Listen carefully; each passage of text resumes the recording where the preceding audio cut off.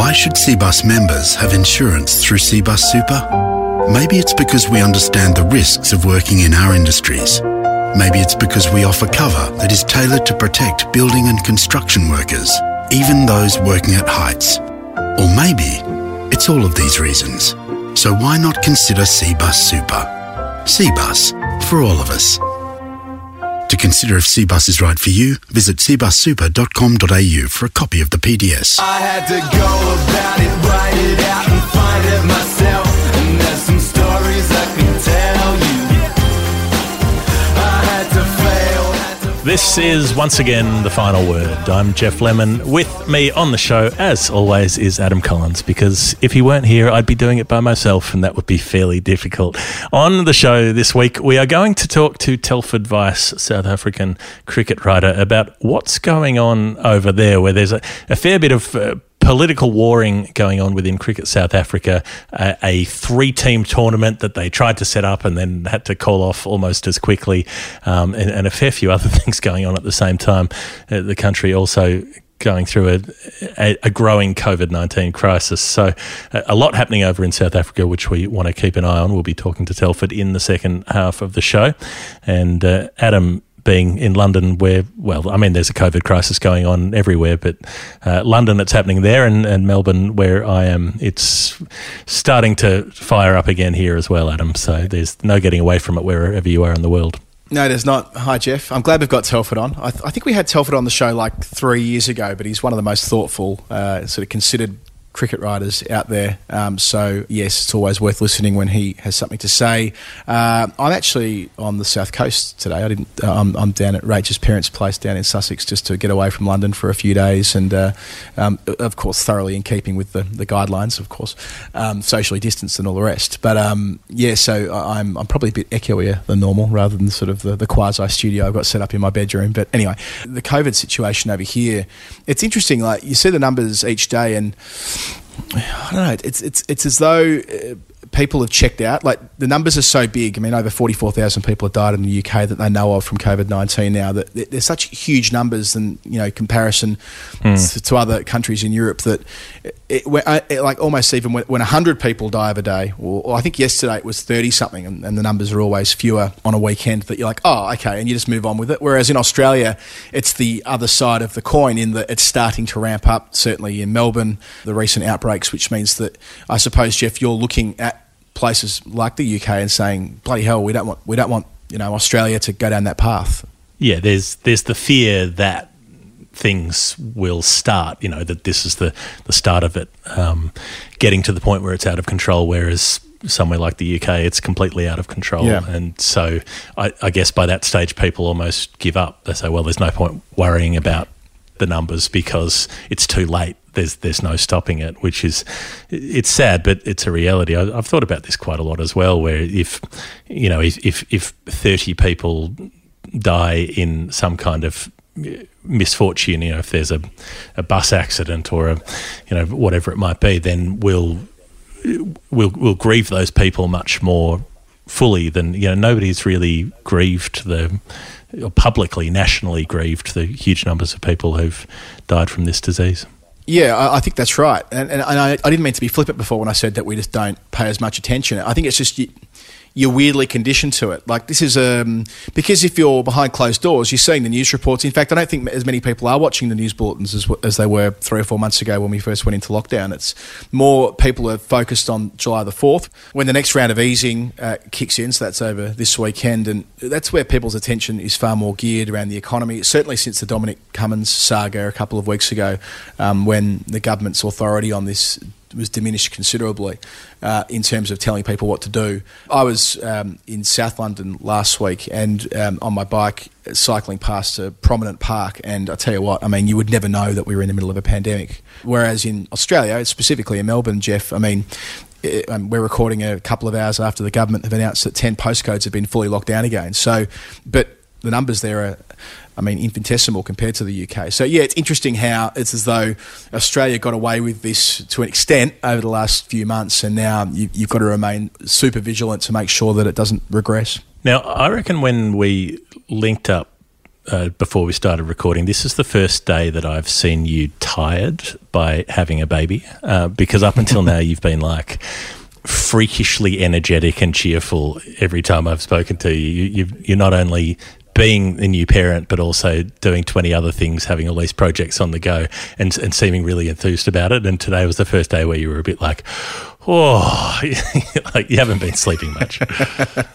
The 4-month sleep regression, it's called, Jeff. So Winnie is now 4.5 months old, and she's very enthusiastic, and at night she's a rat bag. She just likes flipping herself around over and over. She's got a new trick, which is basically rolling from stomach to back, and she can do it at will. So when we go to bed, whatever time that is, when she's had a couple of hours of kip, quietly, I think she realises at that stage that she can play around a bit and flip herself over and wake herself up, so she eventually migrates into our bed, which doesn't get much better after that. So it's just part of the experience. All, as we've been told in the literature we've read, the 4-month sleep regression is a real thing because the babies are far more alert and they can do more things, and their range of movements increasing week by week. So it's she's still an absolute legend and a joy to play with by day. But yes, the nocturnal stuff, we thought we got away with it a little bit.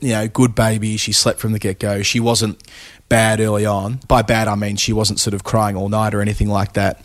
Rach was able to feed her and put her back to sleep, and that was a bit of a routine that we had for the first couple of months. But yeah, the last 2 weeks, it's getting full on. But fun, but yes, it's just a new challenge as we keep getting told everything's a phase with new babies. I'm not sure if I've heard any other parents describe their baby as a legend, but I'm glad you did. I don't know why I went to that word. I don't know what, that descriptor. You little legend. Yeah, but that's how I feel. I feel like she's got a great personality. She laughs a lot. She craves sort of having stories read to her and music sung to her, and loves making eye contact and all that. So it's we're having a great experience so far, if not for the fact that there is we could do with a fraction more sleep. You know who else is a legend? William McGuinness. He is. We've had some lovely feedback from the show that we did with William that we eventually put out last week. I'd kind of forgotten over the couple of weeks in the interim just how funny it was at times, but Matthew Bulch wrote to us saying that it was like interviewing Robin Williams, which it really was, because the number of impressions, the number of impersonations, and the key was very, very good. It wasn't just your standard sort of 12th man repertoire. It was like, who else is going to do a Vic Vivas impression doing the Sheffield Shield reports from 1976 or whatever it might have been. I mean, there was definitely that. There was the impersonations and what Matthew talks through. I think that Robin Williams comparison is also perhaps just due to the fact of how off the wall it was. I mean, I listened to it back and he jumps from one topic to another topic, and it's a real ride and a fun ride too. I mean, I'd forgotten as well. I think when you're doing one of those interviews, you're really focused on the next question and the next conversation point and making sure it all goes smoothly, and to an extent watching the clock and all of that, because if I recall correctly, it was quite late at night in Australia when we were recording, and we didn't want to eat into his private time. But going back and after the editing that DC and what you and DC had done on that interview, listening at the final product, it was so funny. He was brilliant. And it was, we got another message here from on Twitter from Ursus Arctos 59, whatever that means. The great brown bear. It's the brown bear. Oh, that's the brown bear. Right. Okay. Well, thanks to the brown bear. He said, it's interesting exploring how diverse the cricket community is. We have shared experiences around the sport, but the rest of our lives and interests can be quite different. That interview was a brilliant example of how cricket can serve as a window opening onto a new world. And that was great too, wasn't it? That we talked about this with him in reference to his dad and what was passed through to him, and in turn what he passed through to his son and daughter. And it was wholesome. It was nice. It was a reminder that we kind of fit into a much broader story when it comes to cricket. Much broader stories around cricket being discussed this last week or so. There was a remarkable day in the UK on Sunday in the context of the Black Lives Matter protests, the conversations around the world on racial inequality, and then all of this stuff came together on Sunday. Nick Holt published a piece in the Telegraph about Lonsdale Skinner, who used to play for Surrey and heads the African Caribbean Cricket Association, pushing the ECB to appoint a black Queen's Counsel to lead an independent inquiry to look at racism in professional English cricket. Lonsdale Skinner said that the black community has been deliberately excluded by English cricket since the mid-1990s. There are no black administrators or county chief executives, very few black former players in coaching, and even the black player numbers have declined massively. 75% in the last 25 years was the number that came through. Then, interestingly, there was this podcast that came out through Sky Cricket with Raj Tulsiani, the author, talking with Ebony Rainford-Brent and David Elaine and Mark Butcher about the same subject and about the decline in cricket. And it was notable, especially coming from Sky, which is a fairly conservative bastion a lot of the time. And then the remarkable piece on the Cricket Monthly, which is Cricinfo's long essay website, George DeBell, collating a whole stack of interviews with Ebony again, but with Tamal Mills, Roland Butcher, Donovan Miller, Michael Holding, Tino Best, Chesney Hughes were all involved, and Richard Sargent as well, who's an academic, and Arthur Godsall, who's an emerging young player coming through. And having it entirely in their words, but about their varied experiences being black players in English cricket, and how there was a sense that it was more possible to speak about these things now than it might have been even a few weeks ago, where it's such a difficult decision for these players to speak out because they worry about damaging their own careers in an overwhelmingly white sport, and that's a very real and pressing concern. So across different media forms, all of these things came together on the one day, and suddenly it felt like there might actually be a shift in English cricket. It might not just be one thing that bubbles up for a day because it was so strong across the board. Yeah, it was, and that's well put. It wasn't as though it was timed this way or intentionally this way, but it felt as though on Sunday this was the entire conversation about cricket. We just sort of left COVID for a moment, and we focused on BLM, and we focused on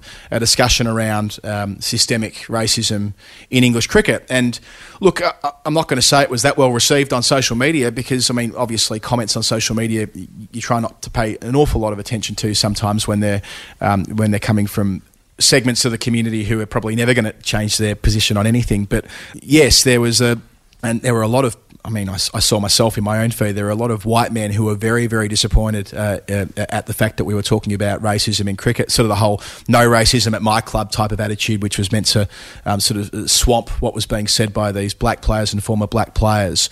But nevertheless, I feel as though the way the ECB are taking responsibility for the situation at the moment, acknowledging where in the past there have been wrongs, the fact that these media outlets are emphasising hearing black voices. I mean, we said a couple of weeks ago, Jeff, when we first started making it a regular topic on our show, that it's important that we acknowledge that we're two white blokes, but these media organisations have made a point of putting this into the words, especially in the case of Sky when it was an all-black panel. And then George's piece, he didn't editorialise. It was part of the beauty of it, really, I think, is that it was like an oral history form, although it wasn't an oral history. It was just like, it was question and answer. So it wasn't George in there. This was directly the words in context to each question. And that's sometimes hard to do when you're writing an interview through. You kind of have to put your slant on it. But George took the view that the best way of doing this was by taking himself out of it. And it was really effective. So, I mean, even next week when England host the West Indies in the first of those 3 test matches, which starts on July the 8th. Jason Holder spoke strongly yesterday about the importance of them wearing the Black Lives Matter logo on his collar, and he did a photo shoot with that shirt yesterday. Again, the response was divided, and there were a lot of people who were very cross that this is now being talked about in cricket, which is disappointing that people aren't willing to just take a step back and listen to what people are saying who are actually being affected by this. But nevertheless, it's going to be part of this upcoming series between England and the West Indies. It's this bizarrely contradictory thing where you have conservative people who love cricket. You wouldn't find many of them who didn't love the great West Indies teams of the 70s or 80s, who didn't love these wonderful players or at least admire them. Did they think that those players did not believe in racial justice and equality and did not believe in wanting that for themselves and their children and their future? You know, how can it be a surprise that black cricketers for the West Indies team today would want to support that movement, and it's just part of a ludicrous attempt to discredit the movement by making it seem like some sort of radical thing that it isn't, when there's nothing radical about saying that all people deserve to be given the same opportunities and treated equally. Yeah, that's right. You often see the response, well, it's just some cultural Marxist organisation which wants to kill all the white cops. Gibberish, basically. It's conspiracy theories that are peddled in dark corners of the internet, which seem to seep through to, otherwise sensible people who often do make a big contribution to the game. But there's a step that needs to be taken, which is realising that in these comments there's a strong theme where black cricketers have not wanted to talk that much about this in the past because they're feared that their place in the pecking order, whatever pecking order it was at the time, would be under threat by being a big target. Now, Michael Carberry, more power to Michael Carberry for being right out there on this from the outset a few weeks ago and almost paving the way for this conversation. But it isn't one or two cricketers here. We're talking about a flood of players past and present who are consistently saying that this wasn't something that was advantageous to talk about. So wouldn't that be the time when, if you're someone who has experienced privilege, essentially being white in this context, that you wouldn't be able to go, oh, right, that makes sense. Maybe we should shut up and listen to them. But that seems, for some people, too much of a leap at this stage, which I guess ultimately means we need to keep talking. Vish wrote an incredible piece about this on The Independent last week about the White Lives Matter banner, which was flown over the top of a Premier League game. And his argument, and I'm paraphrasing quite a detailed one, but the ultimate goal of this movement is to make people be less racist, right? Like, we want people to be anti-racist with us. We want this to stop. And at some level, that requires the education process to get to the stage where people are willing to change their views. So in other words, it's all good and well to dehumanise racists and put them in a corner and tell them to fuck off. And that's very tempting, and to belittle them and to belittle their views and to make a mockery of them. But it's also important that eventually they're not racist anymore. And that's the transition. It's how do we move from almost highlighting people saying awful things, and how do we move it to a point where they're willing to listen to these athletes in this case and willing to modify their views over time. And that is a big challenge ahead of us. Another interesting little shift in the last week as well. Claire Connor is going to be the next MCC president. That happened just after we sent our show through over the weekend. Former Final Word guest. So Kumar Sangakkara has been doing it. I think has had an extended term because of COVID screwing everything up, but Claire Connor's going to take over next year as the first woman to be the MCC president. Yeah, fantastic news, Claire. Friend of ours, full disclosure, former guest, someone we have a huge amount of admiration for, the director of women's cricket for the ECB, former Ashes winning skipper in 2005, commentator. She's kind of done it all in the game, obviously serves on ICC committees as well, so it makes perfect sense. In a way, it's weird that the MCC have taken 233 years to appoint a woman president, but on the other hand, and I said this on Twitter. On the other hand, it's not weird at all because you look at the history of the organisation. Well, that's right. I was citing Mike Selvey yesterday, who said to me in an interview last year that the MCC were very good in the 19th century. They're a very 19th century organisation, and they're a very 21st century organisation. They just skipped the 20th century in between, and that's shown by the fact that they didn't have women members until 1999, I think it was, when Rachel Hayhoe-Flint finally managed to win that fight or win that debate. But yes, it's only natural and only right that Claire gets this opportunity, I think, and she'll do a sterling job with it. Jeff, with the MCC, we actually talk quite a lot about how forward-thinking they are on the Final Word. We certainly have in the context of their environmental activism. But I note that last night there was a story as well, also by George DeBell on Quick Info, which went to them taking down art, or taking art. I'm not sure if they've taken it down, but they've certainly taken it out of the public areas of one of their former administrators who was a slave owner. Haven't got the details close to hand at the moment, but basically it's the first step from an MCC perspective in starting to reconcile some of their own history. A flow on from all of those inconsistencies that have been pointed out over the last few weeks with people with very questionable historical figures being celebrated in public spaces as though all knowledge of them will somehow disappear if you take down a portrait of them or get rid of a statue of them or whatever it might be. But at the same time, I think that's also a massive diversion from the more important parts of the conversation where, people who want to try to stop any sort of progress on racial justice will try to fight their battles on the lines of like, oh, you shouldn't knock down statues or something, where that's not actually the point. Like that's by far and away the least important thing out of the whole subject that's under discussion. Yeah, I think that's right. It can be a lightning rod, can't it? It can be easy in this culture war to point at one thing and go, well, that is the thing that they're trying to do. But really, like you say, it's far more serious than that. But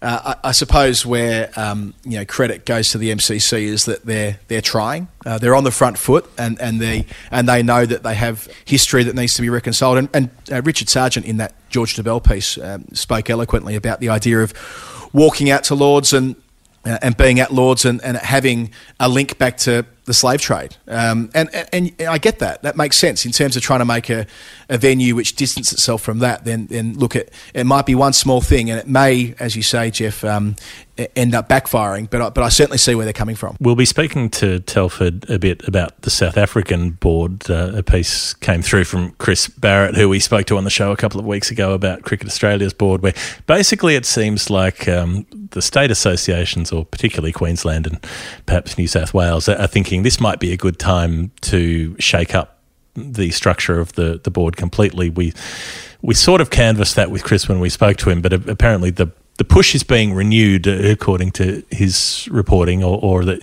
Queensland especially are going pretty hard on wanting a state representative model rather than the independent director model that they've had for the last 7 years. This was tasty, wasn't it? Barrett all over this as usual. So Chris Simpson from Cricket Queensland essentially alleging that they're running a command and control operation out of Jolimont and that the states are being overlooked and their knowledge isn't being drawn down on as much as it would be if they had greater representation at board level. Independent directors were integrated to the board from 2012 onwards, which did change the way in which the states were represented. But through what we've seen in the last couple of months and the removal of Kevin Roberts, there is this view being detailed out of Queensland and New South Wales as well, according to Barrett, that they feel as though that they need to take another look. And I don't think they're saying that they go back to the pre-2012 board either, which had its significant problems and was overhauled accordingly. But whether there's a way to improve, as far as they're concerned, improve the amount of contribution they can make to CA's decision-making structure at a board level. So, yeah, it feels like a bit of a watch this space. And look, Earl Eddings, who comes from the Victorian system, it'll be interesting to see now that he is chairman, of course, having been sort of a rep from the state system initially, how he will interpret this and whether he might actually also be in favour of having a greater say from the states into the future, so they can avoid these kind of blow-ups, which seem to be fairly routine. Like, it isn't the first time we've seen the states in the last few years point the finger at Jolimont and say, that they're not doing things as well as they could be if they listen to us more. Seabus Super Performer of the Week, Shikha Pandey this week, the bowler with the Indian women's team, swing bowler, wears a headband really well, but put up a really great, thoughtful Twitter thread about recommendations that have been made about the women's game, which are broadly limiting in terms of making the playing field smaller and the pitches shorter and all these sorts of things. And she deconstructed it in a very measured way, but just went through each point and said, here are the problems, here are the solutions, here are the ways in which this will or won't work, and laid out a better vision. And I think you said, Adam, that she should get into administration once she's finished, and on that evidence, I'd agree. I do. I mean, she's coming towards the end of her career, Shikha Pandey. She's 31 now and been around for a pretty long time. But the points she was making, I mean, we see this, don't we, about the 18-yard pitch or the 20-yard pitch, and make the ball smaller yet again and make the boundary smaller. Well, I mean, as she explained, first of all, who was actually saying that the Women's World Cup was shit? Did I miss something here? Were there people out there saying that the Women's World Cup back in March wasn't an attractive spectacle? I mean, I've been to quite a number of women's tournaments now. You and I, Jeff, have been covering the women's game for, well, really when it went from amateur to professional. And it's only getting better it's only getting bigger. We talk about the WBBL and the volume of sixes from season 1 through to season 5. I mean, any metric you want, the scoring rates, and then I guess the stuff you need a cricket IQ to identify. So how many slow ball variations, how accurate the bowling is, how much variation you see from the spinners. I mean, everything about the women's game is getting better. Why would you now want to have a regressive conversation about making the pitch shorter? I mean, it makes no sense to me. But yeah, I love the way that Shika, instead of sort of having an emotional response to that, she had a methodical, articulate one. And I also liked how pretty much everyone jumped on her thread, which meant that it was amplified to millions and millions of readers. And it meant that, through her chosen words, she was able to almost dispassionately unpack these arguments, and it didn't come down to some sort of social media scrap or slanging match, and that was most effective. So I think she's a most appropriate winner of the Cbus Super Performer of the Week. Cbus invests directly back into the building and construction industry across Australia, creating jobs for members and supporting the industry. cbussuper.com.au for all your information about our great supporters there, and make sure you download a PDS while you are there. Thank you to Cbus for being, great friends of the Final Word, Jeff. For more than a year now, they've been riding shotgun with us, and for that we're immensely grateful. And they know that past performance is not a reliable indicator of future performance, and we now know it too. It is burned into my brain. I probably mutter that in my sleep. All right, Adam, now is the time for Nerd Pledge, the game of nerds. The game of pledge is the game we play with people on our Patreon page, where they support the show by sending us an amount of dollars and cents that relates to a cricketing number, and we have to work out what it is. That is the game. Let us play it. Oh, you look like you want to say something. Oh, I just want to say that when we first started doing this, Jeff, which also goes back about a year, it was kind of like not an afterthought, but we'd go, oh, right, here's the number. Do we know it? It was almost like a pop quiz, and, we might come up with something, we might not, we might go back later. Now it's become like a full research task each week, and I love it. I'm really enjoying not only telling the stories of cricket history as we kind of go through the numbers, but also learning about bits and pieces that I didn't know before. So thank you, everyone, for your nerd pledges. We're getting ahead of the curve by thanking people first, but it meant I had a lovely couple of hours yesterday afternoon in between a number of other things I was working on, and just indulging in the numbers, and that's what we're going to do for the next 20 minutes or so, Jeff. What's our first number? Indulging in cricket history. Well, thank you to Philip Meng, the accidental inventor of Nerd Pledge. We will never forget you on this show. Probably the first inductee into the formal Final Word Hall of Fame. I know we did the World Cup Hall of Fame last year. But if we had a permanent Hall of Fame, I think Philip Meng would be the first face on the wall. So, and the other thing I wanted to say before we start this is, if you're a person who's already had your Nerd Pledge, you can change your number and have it again. It's not like a one-time deal. If you're signed up, you can go in, you can switch your number around, and then we'll see the change, and then we'll add it to the bottom of the list, and then when it comes around, we'll do that as well. So you can keep enjoying yourself as well as we're enjoying ourselves as time goes on. First nerd pledger enjoying themselves on today's show is Abhilash Singh, who sent through, very generously, thank you, $6.51. Now, we had $6.49 on the show last time we spoke. We've got $6.51 today.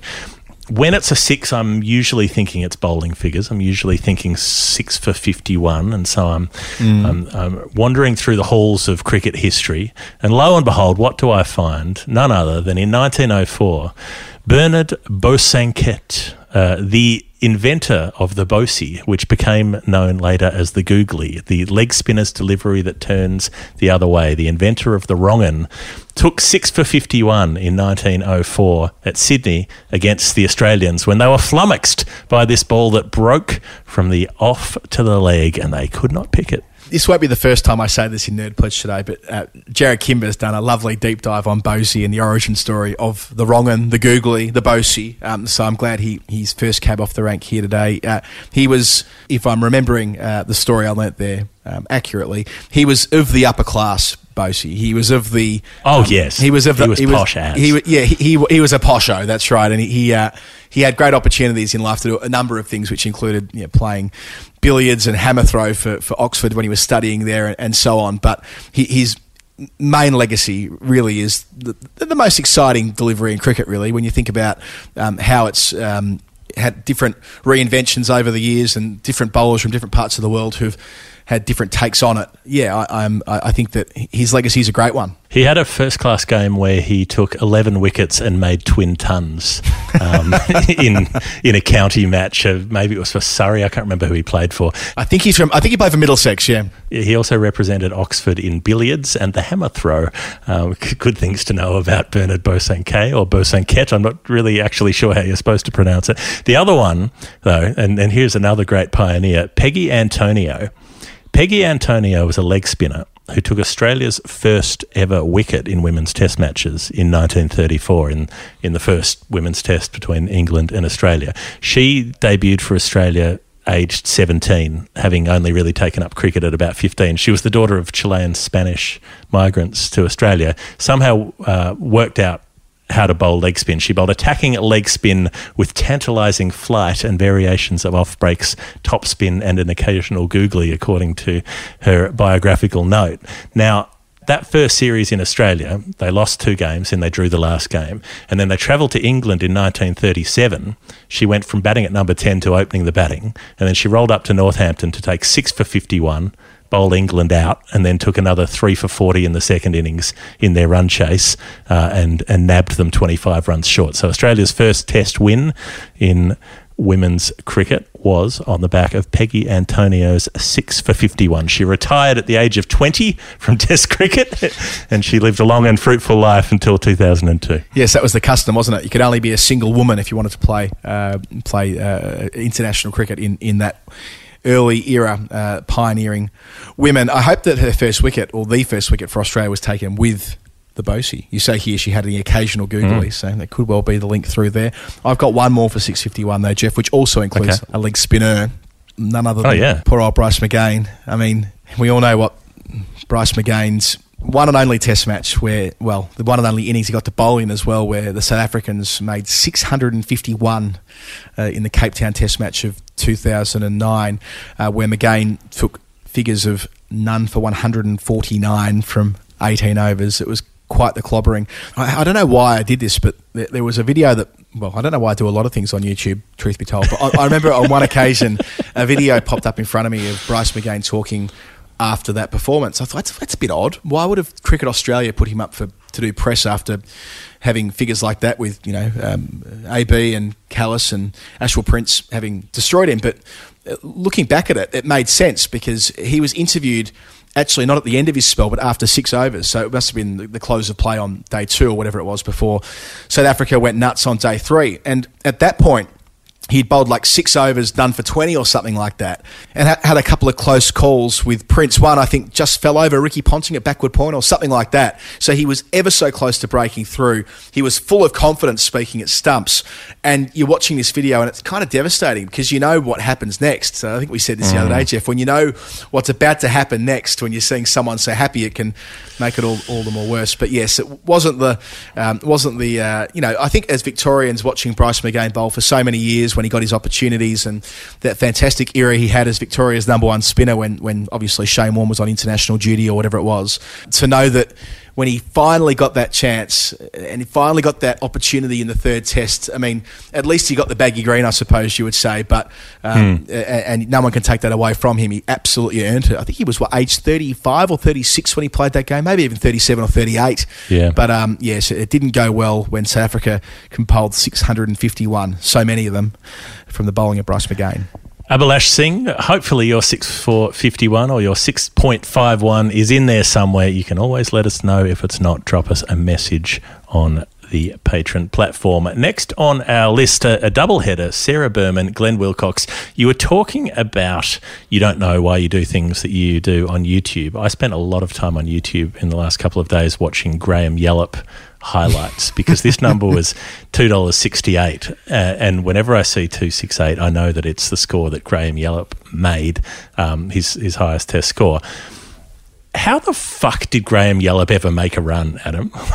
It is the most hideous batting action, if you can describe it that way, that I've ever seen. He's got this stance, he's hunched over, leaning forwards, and then the bat's resting on the ground, and then as the ball's in the air, he sort of just leans towards it, and then somehow at the last minute does a tiny little backlift and then sort of slaps through the ball. It's horrible. It's just truly horrible. Yeah, I think he was of his time, to answer your question. He was one of the sort of great survivors, which meant that he could bat for a long, long time, which was evidenced by when he made 268. So maybe that was Sarah's, maybe that was Glenn's. We will see. I think we've said a bit in the past, Jeff, recently. Some numbers keep coming up time and time again. Some people keep coming up time and time again. Well, I just wanted to note, in the absence of anything better for 268, and there was one tie in a limited overs international of 268, I should add, between Ireland and Holland in Amstelveen in 2013. So that could be it. But if it's not that, it could be Nawada Patodi again, who we've talked a lot about on Friday. Just to note, you cannot stop talking about the Nawab of Patodi. That's just just to note that we talked boy. about his 2 Test matches for England on the Bodyline tour of 32-33. I said there was one more Test that he played for England before playing 3 for India 12 years later. Well, that was in 1934 against the touring Australians, the first match at Nottingham. So his last Test match for England was when Australia went on to win by 234 runs. But England made 268 in the first innings of that game, which of course was the Nawab's last chance to bat for England. He made it to 10, but not many more. So I doubt it's that, but just to say that, there are some people and some numbers that are recurring themes on Nerd Pledge, and I'm sure Nawab of Patodi will be back again soon. He's going to be back later on in this segment, actually. I'll give you advance warning when we do our revisits from last week. But look, I like that. That's so tenuous that I'm going to go with that. I'm going to credit the Nawab to Sarah Berman, and I'm going to credit horrible Graham Yallop. See, Graham Yallop's probably not horrible, but it's just his batting. No offense, Graham. It's it's not what I'm expecting when I watch someone lift up a cricket bat. That's all. I'll apply that to Glenn Wilcox for the 268. Thank you both. Next on our list, Mark Stein, which is German for Mark Rock, with $2.75. What does $2.75 mean to you, Adam? This is beautiful. Just having a quick look now. Guess who was the 275th Australian man to play Test cricket? Who? Graham Yallop. Oh, fuck's sake. Stop following me, Graham Yallop. It's meant to be. I've insulted Graham Yallop, and now he's following me around. He's also going to murder me in a really idiosyncratic way that looks inefficient, and you think he couldn't possibly do any damage, but then the next thing you know, he's dropped you in a river 268 metres deep. I'm going to assume on this occasion it actually isn't Graham Yallop, and we'll move on and we'll assume that Mark's been a fraction more creative than simply going to Yallop's cap. I'm going to go to South Africa, to the number 275, where remarkably 275 was made twice in the same year by South African batsmen. So Darryl Cullinan, I think it was in February 99, and then on the final day of Test cricket of the 1990s, Gary Kirsten completed his marathon 275, and that was remarkable for a lot of reasons. One is that they were following on at the time, and they went on to bat for 3 days after following on to make 572.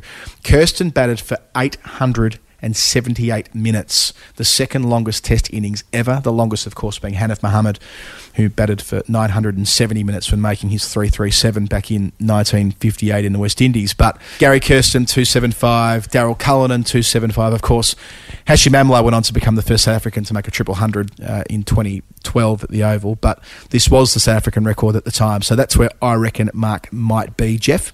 And Stein has that Germanic sound that could be related to South Africa, which you do find here and there.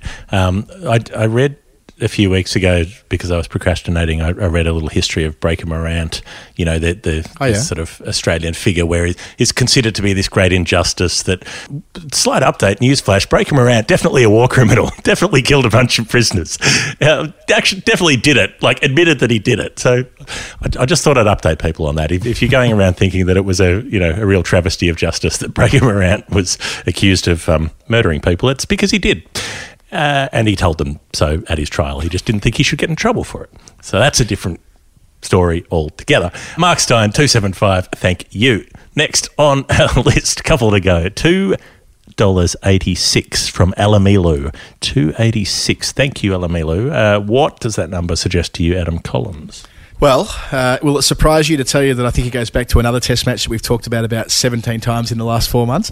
I'm sure it won't. 1930 at Kingston, the West Indies made, which of course is the Test match where Andy Sandy went on to make his 325, and England went on to win by the biggest margin ever by runs, I think I'm right in saying. Well, the West Indies made 286 in reply to Sandham. But what I wanted to say here, though, is that I looked at the bowling figures because in addition to being the first triple century in Test cricket, it was also the final Test match for Wilfred Rhodes at the age of 52 years and 165 days.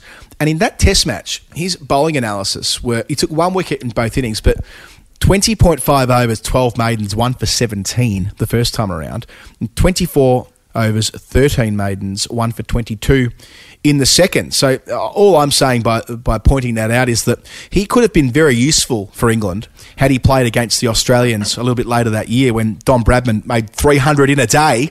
His economy rate, he could have slowed things down a wee bit. Who knows? I mean, and also it would have completed the link between W.G. Grace, who Rhodes played with on his debut, and Bradman, who he just missed out on playing Test cricket against. He did play a game of on that tour for Yorkshire against Bradman, and he took 5 wickets in that indeed as well, but they never played a Test against each other. But yes, I'm going to go there purely because we brought up that Test at Kingston quite a bit, and it ties in, so why not? No sense of how Wilfred Rhodes went at billiards or the hammer throw?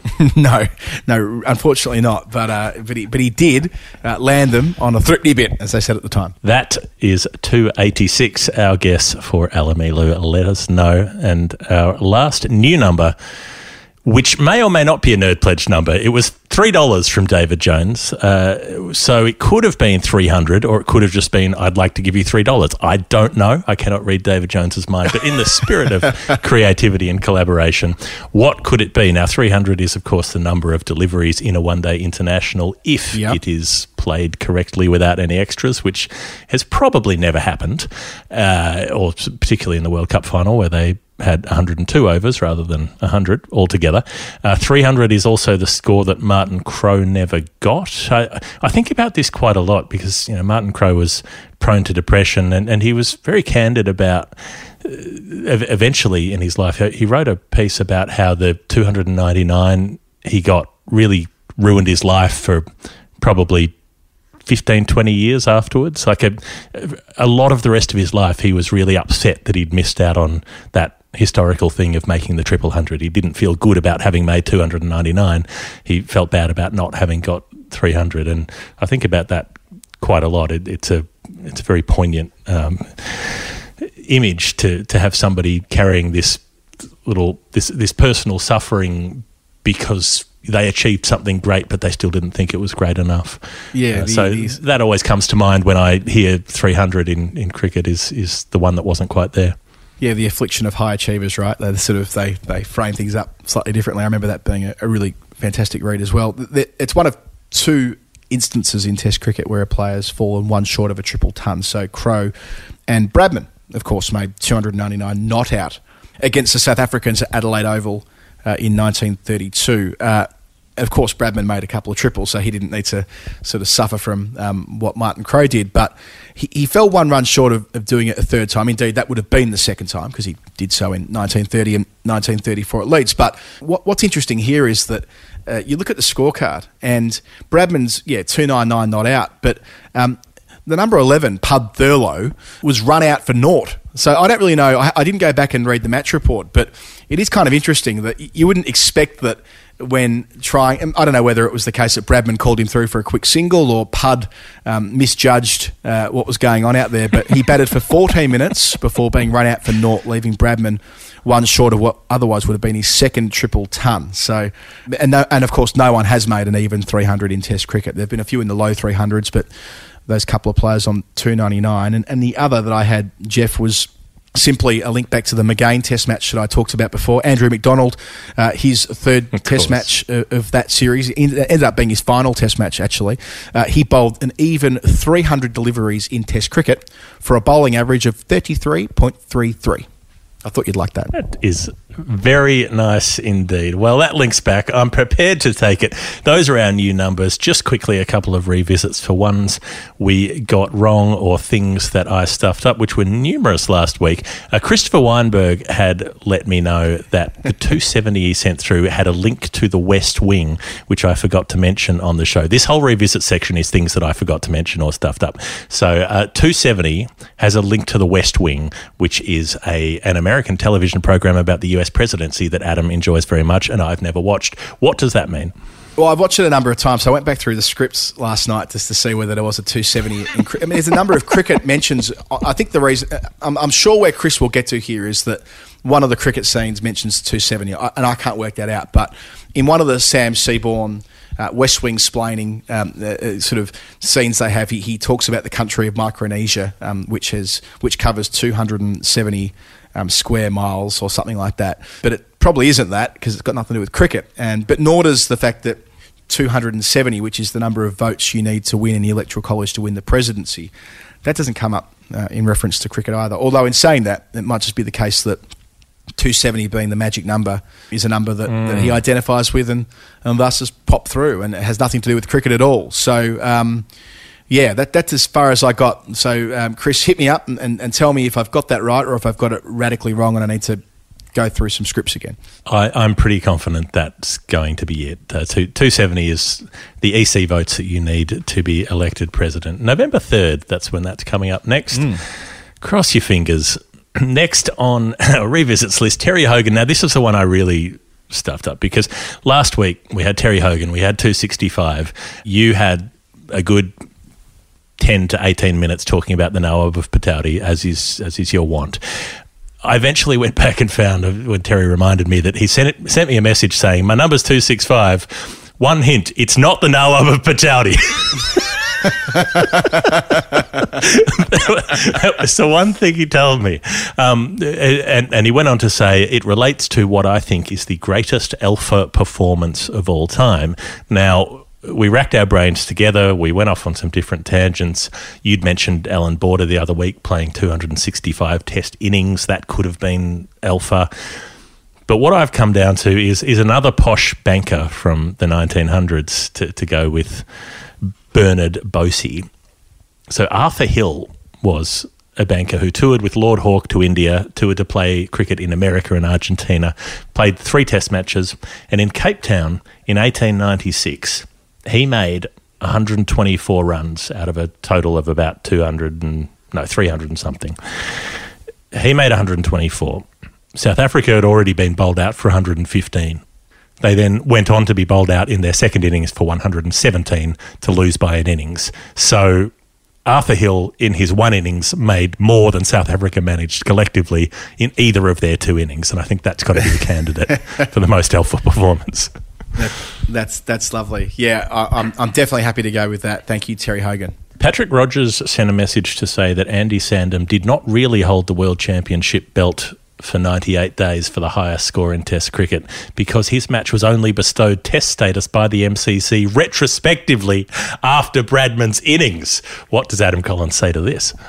Yeah, he's right. It's true to say that 2 England teams were playing, well, 2 MCC teams, I should say, were playing at the same time, one in New Zealand and one in the West Indies, and later on it was deemed to have Test status. So, but I'd respond by saying that if you're going to use that metric, then Bannerman and Murdoch didn't hold the belt either because Test matches were only defined as Test matches in 1898. So there was this dude called Clarence Moody. He wrote a book called South Australian Cricket, and he went through forensically every game from 1877 onwards and determined retrospectively which matches had sufficiently talented cricketers playing that they could credibly be called Test matches. So when Bannerman, of course, made his 165 in the first test that there was, and then Murdoch subsequently made his 211, they both occurred before 1898. So, I mean, it depends how you want to interpret it. Of course, all that is courtesy of Jared Kimber as well. This was on the first episode of his new podcast, which is called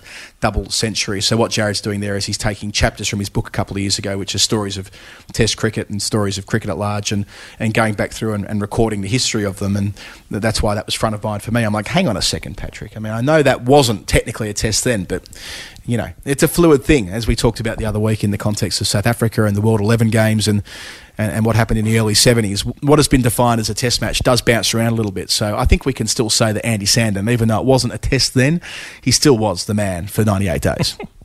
That has been Nerd Pledge. If you'd like to play the game, you go to patreon.com/thefinalword. Patreon is spelt Patreon. Once there, you log in, you sign up, you put a number in, we will see that number, we'll add it to the list and we will come to it on our show. And as I said before, if you are already there and you want to edit your number, you can do that too. Thanks so much to everyone who's been signing up over the last few months, and meaning that we're suddenly cranking this show out a couple of times a week, where before it might have been 6 times a year. Yeah, that's right. We're able to do a lot more on the feed. Hopefully you've enjoyed that we're doing more in terms of the encore interviews. We've got quite a few of those in the can ready to go.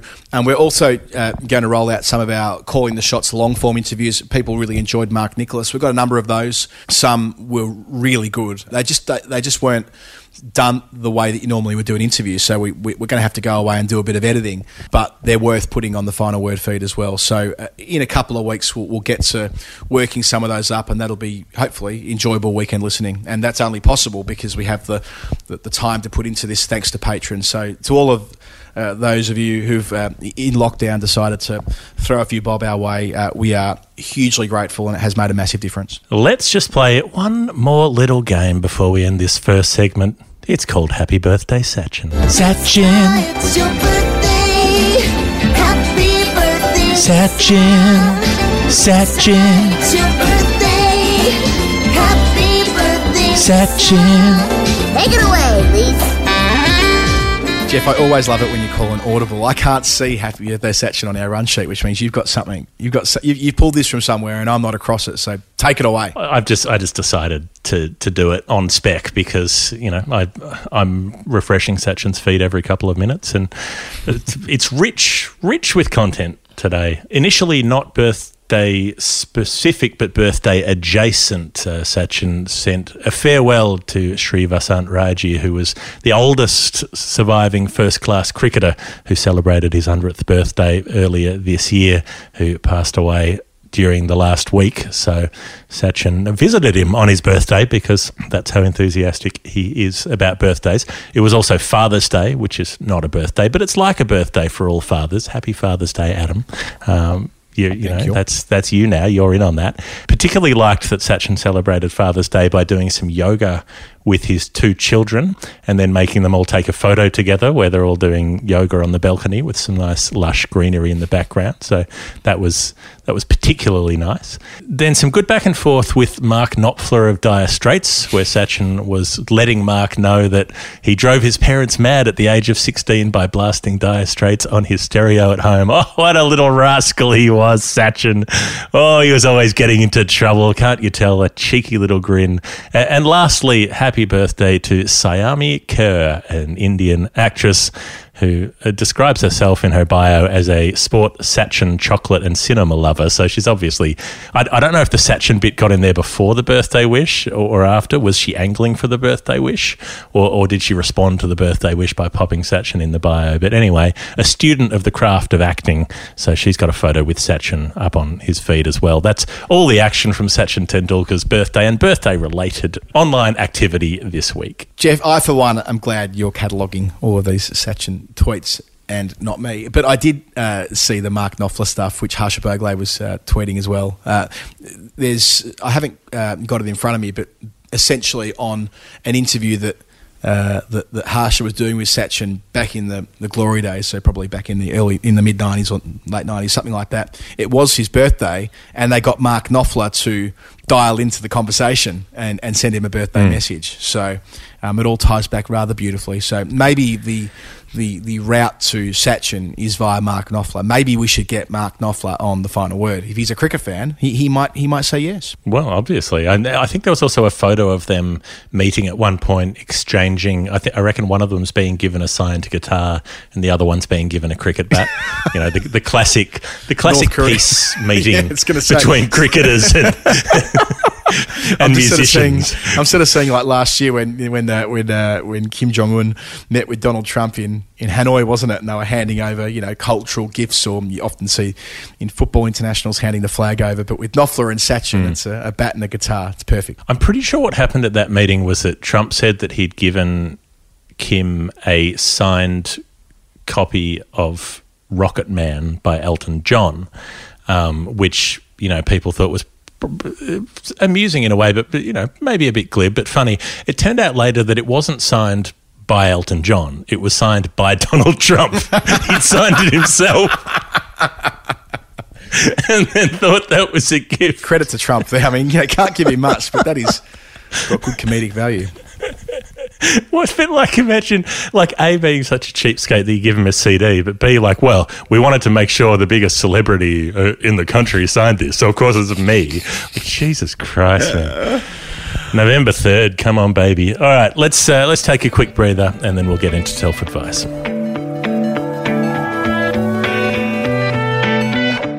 Adam, have you ever thought it would be good to be able to send a text message wherever you are in the world with no problems, no hassle, and no need for a new SIM card? You have no idea how often I've thought about this very topic. Jeff, you know how often I've queued up in phone shops around the world when we're on tour just to get a SIM card. Sometimes you need to present a bloody driver's license, your passport, your firstborn, wait 7 days, and then maybe they'll give you a SIM card to start operating locally. So, yes, please tell me more. Yeah, they're like, sir, please take down your pants, sit on this photocopier, and we'll have to take an image of your buttocks to compare to the international buttock scan. My God. You're like, what do you think I'm going to do with this? I'm going to order pizza with this. This is the most nefarious thing that's going to happen here.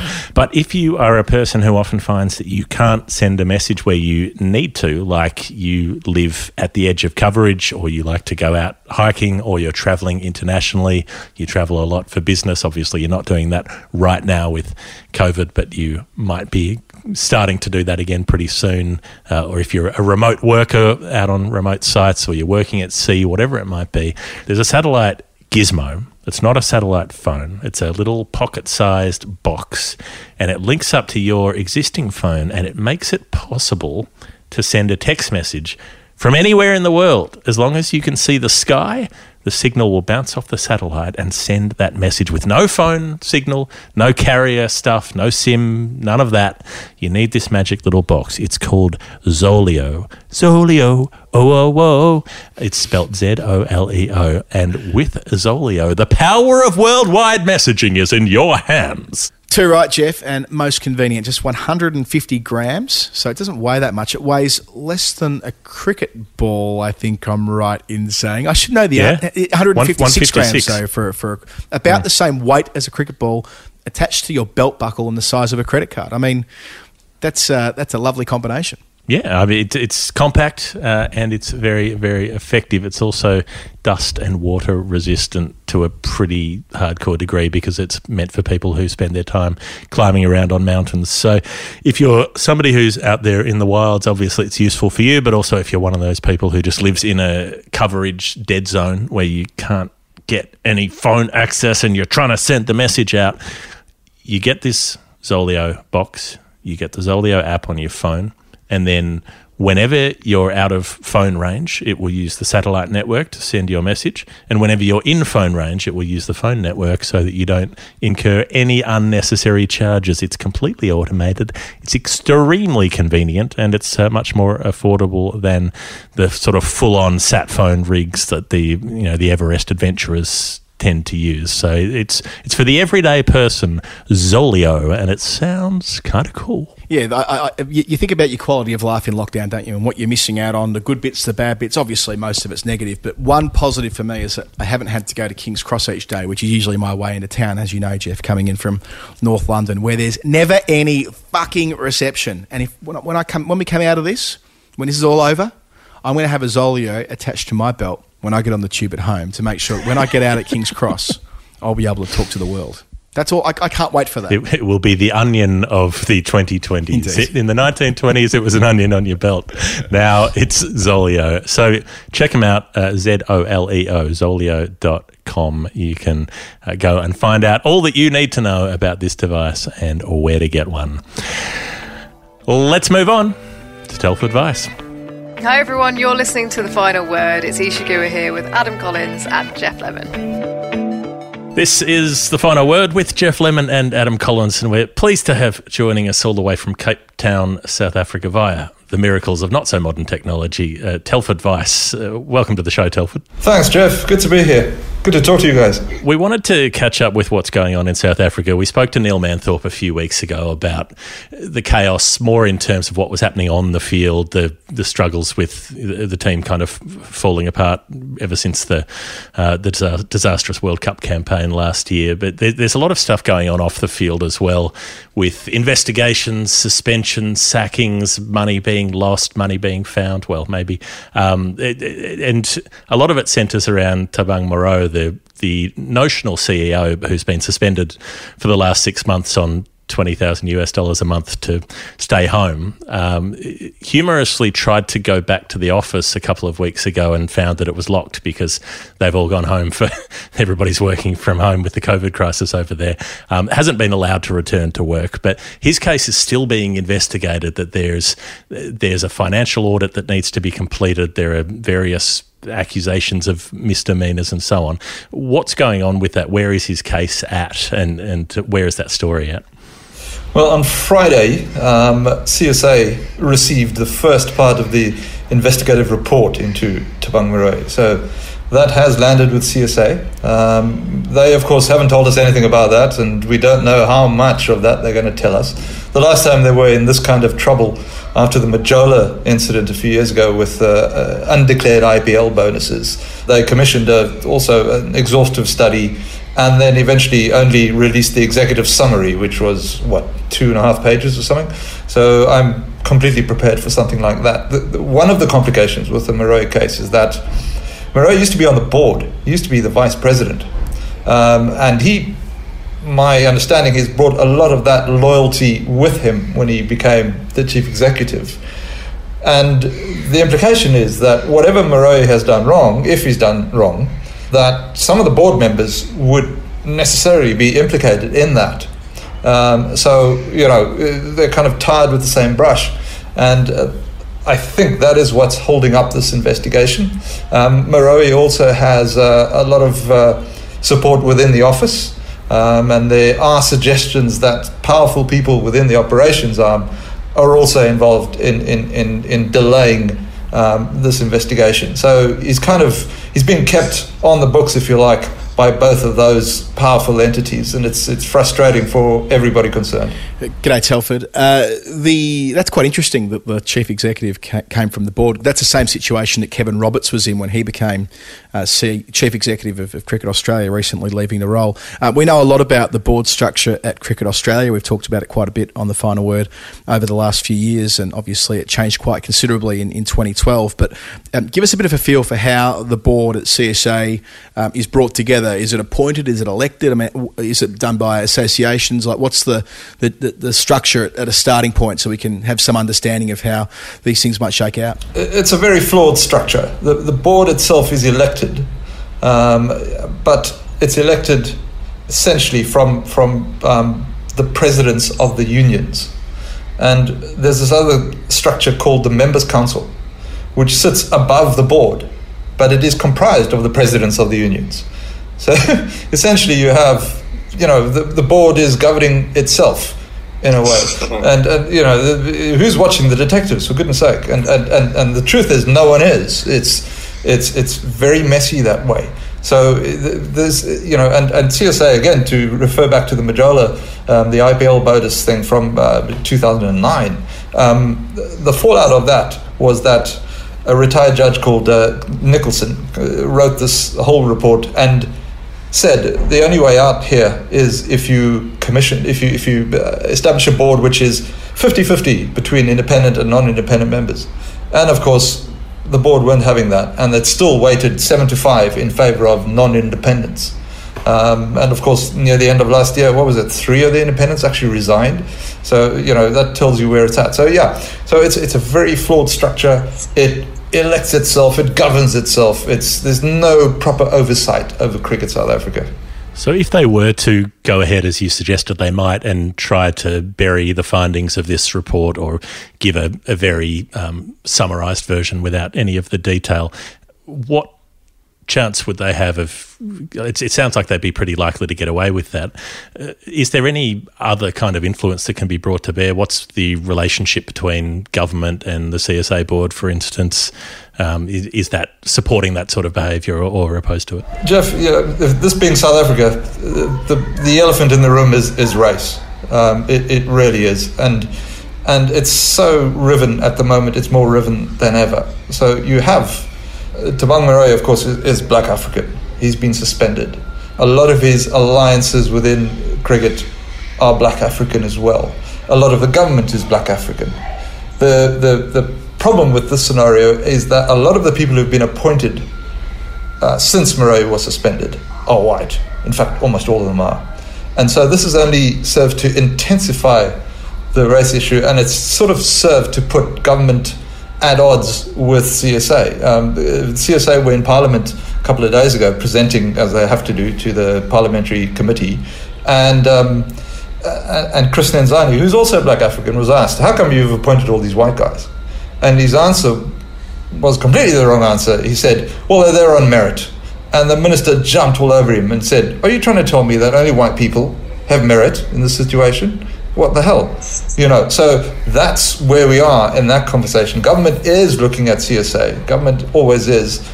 But at the moment, government is more focused on the racial aspect of things, as you should be. You have to be in South Africa. It does not look good when you have this major crisis and you get rid of a lot of black guys, including, fine, Corey van Zyl and Clive Eckstein. Corey van Zyl's come back.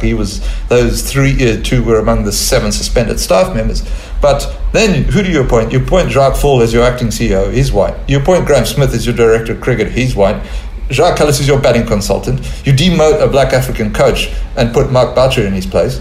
Yes, maybe these people possibly, certainly they qualified, all of them. But how do you think it looks? And how do you think government are going to react to that? And they're not happy. And that's the level of government's oversight. They're not really looking into who stole what money. And of course, the other aspect of that is that when you look at, say, Mark Boucher or Jacques Callis, you can say they're extremely qualified. They've played however many hundred international matches and so on.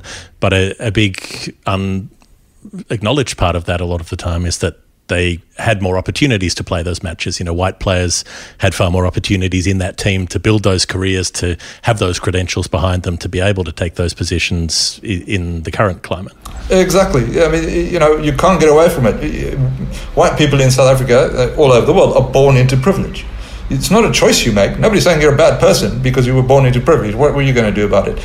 But we haven't yet reached that level of the conversation in South Africa. We haven't. It's a very dangerous thing to say to any white person, you're privileged, because you're going to end up either beating each other up or having a fruitless conversation. We just haven't reached that level of debate in this country, I'm afraid. It's pretty interesting, Telford, that we talk about transformation targets or quotas in the on-field side of things quite a bit with Cricket South Africa, and I know we're not discussing that today, but it feels as though whilst on the field it's been a big emphasis, what you're depicting here is off the field. It's something that informs the conversation, but there's no sort of targets about administration and board and so forth? Sure. There don't need to be. There have been 10 presidents of Cricket South Africa, for instance, and that includes 2 acting presidents, and only 3 of those 10 people have not been black of some description, brown or black, shall we say. So, and the board is properly transformed. The board is actually pretty racially transformed. But what has happened is, of course, this always gets insidious. The board are lambasted, particularly by white sections of South African cricket. Just completely, they don't know what they're doing, whatnot. People in South African cricket basically wait for black figures to fail. You do get that feeling. I've had the feeling for a while now that people have waited for Moray to fail. You have this double standard at work all the time. It's insidious. It's kind of underground. The other side of it is that prominent black figures, particularly media, will defend Murray and defend the board and Nenzani to the nth degree, and they'll be completely different. So we're stuck between these two poles. We don't talk to each other in South African cricket. We just shout at each other or we ignore each other. We make Australians look subtle. So so that's where we are. It's not a good place. So where does it sit? You mentioned Clive Eckstein, and we'll speak about him next in a bit more detail, but he's an executive at Cricket South Africa who was recently sacked. He's a white executive. He's been defended a lot by a lot of the white people around South African cricket, saying he's been misrepresented and unfairly dismissed, and he's contesting his dismissal and so on. A lot of the same people who think that Moreau is a problem and has to go. How much is race the key factor in how that's interpreted and in who's doing the interpreting? It's absolutely the key factor. It's just that line is very rarely crossed. Whites are defending Eckstein, and not just defending, but saying he would never do anything wrong. It's beyond defense. It's like he would never do anything wrong, and we don't know that. We cannot say that. He has been found guilty. He is appealing. And he seems to have a strong case, but we can't simply say he would never do anything wrong. On the Eckstein case, I've noticed that there isn't much reaction from black quarters, actually. There's a kind of indifference to what's happened to Eckstein. I'm not really sure why that is, but certainly on the white side of the fence there is utter outrage and just illogical defense of him. So Clive Eckstein is someone that Australian listeners to the show might be most familiar with from Australia's test match at Port Elizabeth in 2018, when there were some supporters who were coming there bringing masks that had been banned because they were using them to harass Candace Warner, David Warner's wife, and they'd been prohibited from entering the ground, and Clive Eckstein intervened with security and had these guys let in, and then posed for a photo with them wearing these masks, which were, a pretty grim form of sexual harassment. That's how he came to the attention of an Australian audience. He was reprimanded but allowed to continue in his job. He's not necessarily a figure that you would feel sorry for from an Australian perspective when you hear that he's lost his job. But he's the head of sales and sponsor relations, so he's basically the finance guy in charge of getting money coming in. He's been sacked ostensibly for for making a deal that wasn't for as much money as the board said that they wanted, when he's saying that he wasn't made aware of that, or that they'd signed off on it earlier, or whatever it is. That's essentially the case that's against him. It's strange for this to be couched in terms of a charge, or in terms of being found guilty of a charge, when it's been set up that way. What background can you give us on that story, on what's behind that, what's happened to him, and are there other reasons that he might be being forced out? That incident with the at St George's Park, already then there was a feeling, there was actually, those were moves to get rid of Clive Eckstein already then. That was the first time he was suspended. He and another guy were suspended who did the same thing, also posed in the picture, Altaf Kazi, who was the head of media. And Altaf Kazi in particular was quite loyal to Haroon Lorgat, who was the chief executive at that time. And already there was a tide to get rid of Haroon Lorgat by then. And it gained momentum, and in fact that's exactly what happened. And so that was the first kind of move to get rid of Eckstein. Altaf Kazi in that situation actually resigned. He could see it coming. He could see that there were moves to get rid of him, and so he walked. Clive Eckstein did not, and it's very rare, certainly in South African corporate life, for somebody to be suspended twice by the same organisation. That doesn't happen. I don't know. Maybe the other systems are different, but that's what happens in South Africa. If you are suspended, then you are handed a charge sheet. And there are these certain charges on there. Eckstein's defence against the charge that actually got him fired is that he did not sign this deal. His signature is not on the agreement, which got Cricket South Africa, $100,000 less than they thought they could get.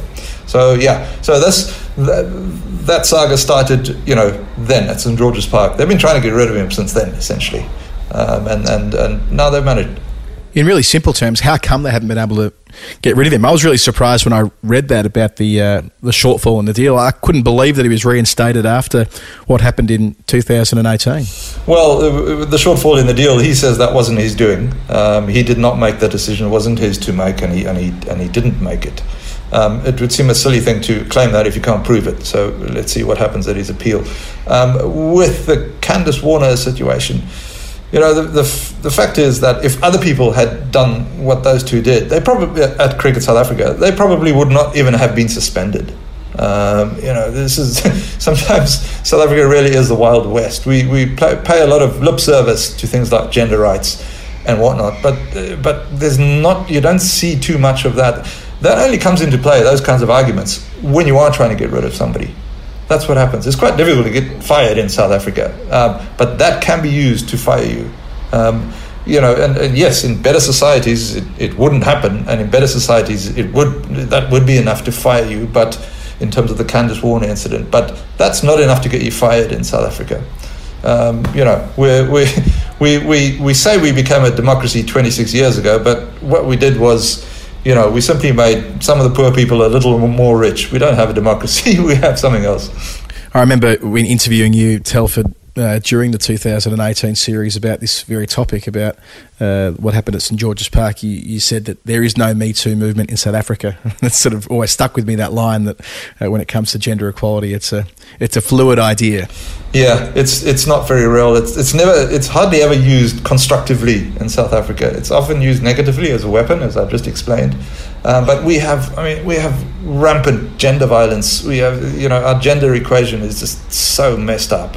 The president was on television, Cyril Ramaphosa, the other day, talking ostensibly about COVID, but he spent half the time talking about the epidemic of violence against women and children, because, you know, everybody's been forced into lockdown, and what do you think that does if you're living with an abusive partner? You know, it's just horrific. And of course, law enforcement isn't nearly what it should be. So it's just a compounding of problems. And yeah, so a Candace Warner face mask is not going to get you into too much trouble unless somebody wants to land you in trouble. Right. So there was a sense that was being used as a weapon against someone who was disliked. Is there a similar sense, the credible sense, that the moves against Thabang Moreau are also caused by a campaign that wants to get rid of him for any reason rather than because of what he's alleged to have done, in terms of, you know, the allegations are basically around fiddling money, using company credit cards for personal use and that sort of thing. Is that actually the issue, or are there people who want to get rid of him for other reasons? I think those are the issues. I think in Thabang Moreau's case, there are genuine issues. It doesn't help in the general narrative of things that he is black, you know, and I don't mean that in any bad way. It's just that he arrives with assumed guilt because he is a black South African, especially in a game like cricket, which is played by, followed by, watched by, consumed more by black South Africans than white South Africans, but it's still seen as a white game, but particularly by white people. And so any black person in South African cricket, first he's got to prove himself worthy to a lot of white people. You know, he doesn't arrive just as, okay, this is your job, get on with it. It's not like that. So Thabang Moreau would have brought all of that with him, all of that unfair baggage, you know. And yes, I'm afraid he hasn't done himself too many favors. He's got a lot wrong. And so I think the case against him is pretty genuine. But of course, you know, nothing is fairly judged in this country. Right. In terms of the 3-team tournament, you mentioned that before. They've cooked up this format where 3 teams of 8 players each will play each other in a knockout or something. Graham Smith came out and said it was going to happen. Then the government said that there hasn't been any approval for it. How did they cock that up so badly? And also, why? What is this format for? What's the point? What are they trying to achieve? We've kind of all been asking ourselves those kind of questions, and it's a strange story. I mean, it's the invention of Paul Harris, who's the cricket tragic, not the tragic cricketer and left-arm spinner who tried to bowl slow in a pace attack. And he's this millionaire banker who hit upon this idea. His wife and daughter were playing cards in a game meant for 2, and he wanted to play as well. And suddenly this spark went off in his head, and he devised this weird bastardized form of, I don't know, to call it cricket is difficult. But the point is, I mean, CSA are deep in the financial, pits. The South African Cricketers Association estimates that they're going to lose R1 billion. What is that again? I think that's $57 million by the end of the 2022 rights cycle. And so they are desperate to make some money. And this thing would have made them some money. The teams were sponsored, and production costs were getting taken care of by SuperSport, the broadcaster. So they would have made some money from it, and also they would have made money for charity. They were trying to make it around R3 million for charity. So there were, good things about it. But we're all looking, going, well, why don't you just play a T20 for goodness sake? Just do that. Or, a couple of T20s. But Paul Harris is a powerful man. He wanted this thing out there. He enlisted Francois Pina, the rugby captain from '95, who won the World Cup, who's quite a sports, impresario in this country, entrepreneur. He's got all sorts of, and does very good things. And he enlisted him, and he's very good at marketing this stuff. And they put this thing out there. So those are some of the things. I think the fact that Paul Harris is this heavyweight with money and he's worth $200 million. He could get us out the door, couldn't he? So there's that relationship. Paul Harris has been involved with CSA before. In fact, he sat on one of the governance committees, and he actually blew the lid. He was one of 3 committee heads who blew the lid off the Majola scandal. He was one of those. So he's got this. He's seen as this very proper figure. So having him on side is not the worst thing. And then you come up with this weird idea. It doesn't make much sense. Also, it's winter. We really shouldn't be playing cricket in South Africa of any kind. So there's a lot wrong with this thing. But the only things that were right is, yes, they were going to make some money for CSA and they were going to raise some money for charity. The rest of it is a mess. As far as what happens next, I note that the advice from the government is they have now got that approval that they failed to achieve for the first that 3-team tournament. Does that mean that the expectation is that the next cricket we'll see in South Africa will be a version of that, or are we waiting until the season proper when domestic cricket starts, or will COVID, based on current trends, and I know the case load is going up quite considerably in South Africa at the moment, is the expectation that we'll be waiting quite a while? Well, they have clearance now to train, not to play. And they can't even assemble as a squad as yet. The players are training in their various franchise venues in small groups. So they couldn't do a thing like 3DC yet because you can't have that many people on one cricket ground essentially. Right. So that's still in the works. And of course, because they got burned so badly with this, they're only saying what they absolutely have to right now. The South Africa's next. It's still on the books is that they need to be in the West Indies by the middle of July, and that hasn't been postponed or cancelled yet. But you can't see that happening. I mean, that's 2.5 weeks from now, for goodness sake. So that's unlikely to happen. And then, their next engagement, if I have my facts straight, is the T20 World Cup. So they are trying to get India to come to South Africa in August to play 3 T20s. Which would earn Cricket South Africa $10 million, which would, obviously put a dent in the losses. But these things are all up in the air at this stage. Of course, half the world is shouting at India for them to come and play because everyone wants to make money. So, at the moment, all we are certain of is that the players have been cleared to return to train. Playing is still a way off. And the virus picture in South Africa has been pretty grim. Adam and I were talking about it a couple of weeks ago. They were at about 2,000 detected cases a day. Now it's up to more like 6,000 and heading northwards. You were talking before about those intersections of disadvantage where you're talking about race, gender, poverty. Women in poverty in South Africa are the ones copping the worst of it from all of those different factors. What's the feel on the ground in South Africa?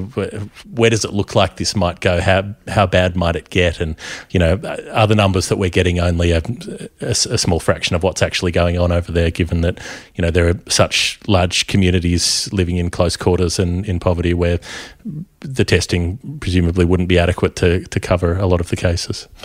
Yeah, the picture really doesn't look good. We're coming out of lockdown now. We're now on our level 3. We started off on level 5. And for if you're living a pretty middle class life, then things have got pretty much back to normal. They started off quite strict. You weren't even allowed out of your house to exercise in the beginning. You couldn't buy alcohol, for instance, at all. Some of those things have now eased away. You still can't buy cigarettes legally, although there's a roaring illegal trade going on. These are the problem is that South Africa, you can't. I mean, it's not as if our economy was in great shape before this, and that strain on the economy has forced the government to move out of lockdown, even though we're nowhere near our peak in terms of infections. We're probably 2 months away from peak infections, but already you can go get yourself a haircut, you can go to a coffee shop, and those kinds of things. So it's not looking good. The Minister of Health wrote a really good piece in the Sunday Times this week, just explaining, just how bad it is, and his day. He's sleeping kind of 2 hours a day, trying to sort this out. And he's said today we're heading into the storm. So there's real fear. South Africans did not take this thing particularly seriously at the beginning. Now there does seem to be more seriousness and more vigilance being shown to the pandemic. But as you said, out in the townships, which is what we call our black residential areas, there's no social distancing, for instance, is impossible. You can't. You're living 8 people in a room. What kind of social distancing are you going to get? There, and hygiene standards are obviously not great. Running water is not a given. So how are you going to wash your hands? So there's those kinds of issues. And yes, as always, it's going to be the poorest and the least advantaged or most disadvantaged are going to cop the biggest deal in this. It's not heartening news, but it's always good to at least find out what's going on over in South Africa, a country we've had a lot to do with and will continue to have a lot to do with. Telford Weiss, thanks so much for joining once again The Final Word. Thanks, fellas. It's good to see some human beings. This is The Final Word with Jeff Lemon and Adam Collins. Thank you to Telford Weiss for taking some time out of his day to give us his expertise on the South African situation. Thanks to everybody for listening into the show as well. I can't tell you how nice it is to put the show out each week and have people listen to it.